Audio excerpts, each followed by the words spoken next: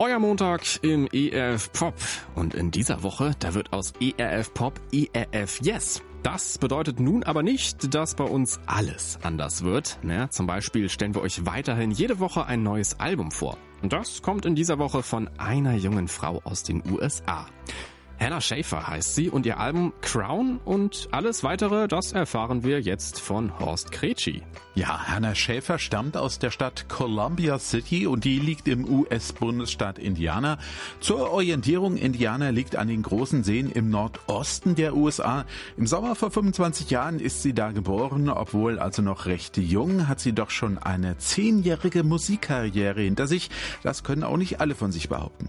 Das stimmt. Wie hat Hannah denn diese Karriere begonnen? Ja, mit 15 hat sie in der Kategorie Teenager einen internationalen Gesangswettbewerb in Florida gewonnen.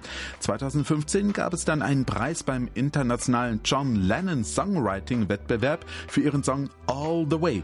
Ermutigt durch die Auszeichnungen hat sie weiter an ihrer Musikkarriere gearbeitet und 2020 dann ihr erstes Album Who I Am rausgebracht. Und jetzt ist Ende September ihr zweites Album mit dem Titel Crown erschienen. Welchen Song hast du uns davon denn jetzt mitgebracht, Horst? Ja, ich habe mich für den Song Crown entschieden, der auch dem Album den Namen gegeben hat. Darin singt Schaefer davon, dass ihr Königreich zusammengebrochen ist und sie ihre Krone Gott zu Füßen legt. Das ist natürlich bildlich gemeint. Es geht darum, dass Hannah erkennt, wie stolz sie war und sich selbst zum Herrscher über ihr Leben gemacht hat. Das hat aber nur zu Problemen geführt. Jetzt gibt sie das Regiment über ihr Leben an Gott ab, der ihre Wunden heilen soll. Darum geht es in Crown. Oh, danke Horst. Und den Song, den hören wir uns jetzt einmal an. Hier ist Schaefer für euch mit Crown vom gleichnamigen Album, unserem Album der Woche. I'm laying it down, you can have my crown.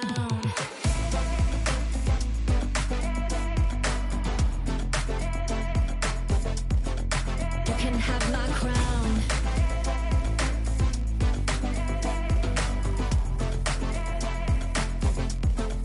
You can have my crown. The pain of the past are simply pebbles on the path.